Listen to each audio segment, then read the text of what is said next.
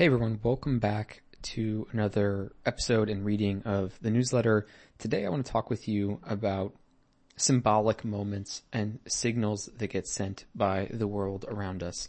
Now, many investors look to counter signals in the market to tell them what to fade or what to trade against when the crowd seems to have one idea and you want to take the other side. And some examples of this might be the Time magazine cover, the Economist cover, which tend to be lagging indicators. So they sort of say things that have already been widely known by the market. And then they tend to represent tops in the market. There's also some other kind of jokes about this. There is Professor G. I'm blanking on his name right now. There's Professor G. There's Jim Cramer. And when you hear these people say buy a stock, you sell. When you hear them say sell a stock, you buy. And there's some people who've dedicated websites to actually tracking these calls as something that you should basically do the opposite of. And one concept on this for why is it the case that Time magazine or the Economist are actually the thing you want to trade against rather than buying into what it is that they're writing about or putting forth. And there's an idea about this from Nassim Taleb, who he uses, he's kind of a harsh guy, but he uses the term intellectual yet idiot. And he says the intellectual yet idiot pathologizes others for doing things he does not understand without ever realizing it is his understanding that may be limited. He thinks that people should act according to their best interest, and he knows their best interests, particularly if they are rednecks or English non-crisp vowel class who voted for Brexit. When plebeians do something that makes sense to them, but not to him, the intellectual yet idiot uses the term uneducated. In the last line, typically the intellectual yet idiot gets the first order of logic right, but not the second order or higher order of logic, making him totally incompetent in complex domains. So, this idea is that when you see something like The Economist or Time posting about something that's happening in the market, it's that they are describing the first order of logic and possibly they are overthinking when in reality it is the second order of logic that is necessary for making the right decision, and that complex systems are very difficult to truly understand or manage. And that has a lot of implications around just risk and volatility generally, and really humans' ability to actually control these complex systems, which Nassim Taleb basically says is not really possible, and instead you need to hedge your exposure given that complex systems cannot be controlled.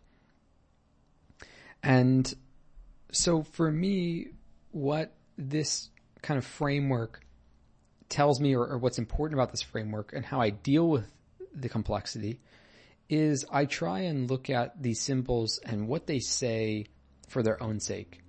And if we can begin to isolate the right symbolic moments, maybe they provide us with a signpost that helps us understand what is truly happening in our world today. Now, The Economist might be something that is a counter signal. It's a counter signpost. There might be other events that occur which are so culturally potent, so visible, and so much of an important sort of event that's seared into the culture's minds that we can start to see maybe a sense of what's truly going on under the surface. So if overthinking is the curse of the intellectual yet idiot, maybe just seeing the obvious is the Zen practice that we must follow to understand the world. So let me give you some examples of this.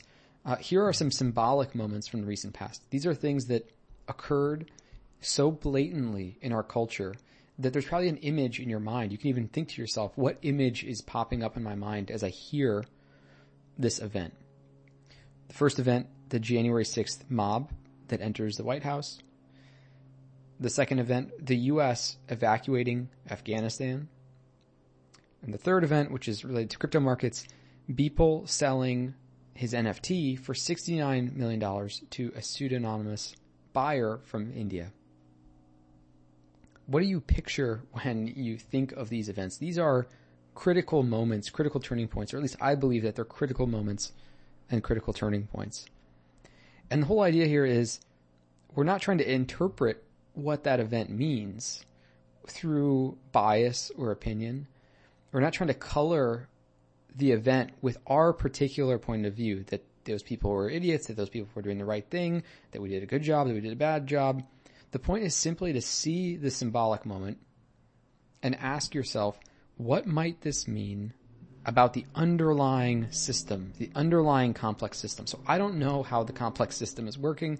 I don't know how to change the complex system, but I know that the complex system of of politics, of the economy, of the market created the event where Metacoven could buy one set of NFTs for $69 million, where a group of people would storm the capital, where we would leave Afghanistan. These moments happened, and I'm not sure all the inner workings that said why, but I do know that those happened. I do know that they're very culturally potent symbols and images that we hold in our mind.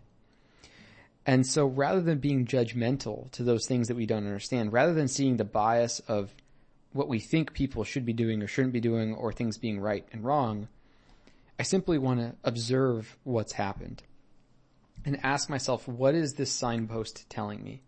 And what's interesting about these images, the one image in your mind as you imagine one of these events, is that it compresses a good deal of information about what's happening at the underlying of complexity.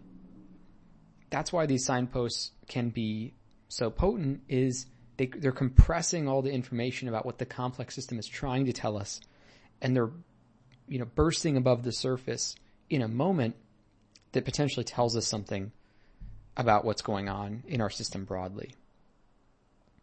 And so what I'll leave you with is, I don't know macro. I don't know how to control the complexity of the economy. Many people are attempting to do that. Probably pretty much everybody is failing at that, of course, because things are so complex. But I am trying to get very present to the symbols that are shown to us when these moments reveal themselves, and just seeking to understand the omen that they're providing. What is the omen? What is the image telling us about what is to come? What does this mean about the state of the underlying system? So I hope this is an interesting thing for you to start thinking about in your own life. And as always, I'll be back again very soon. Later.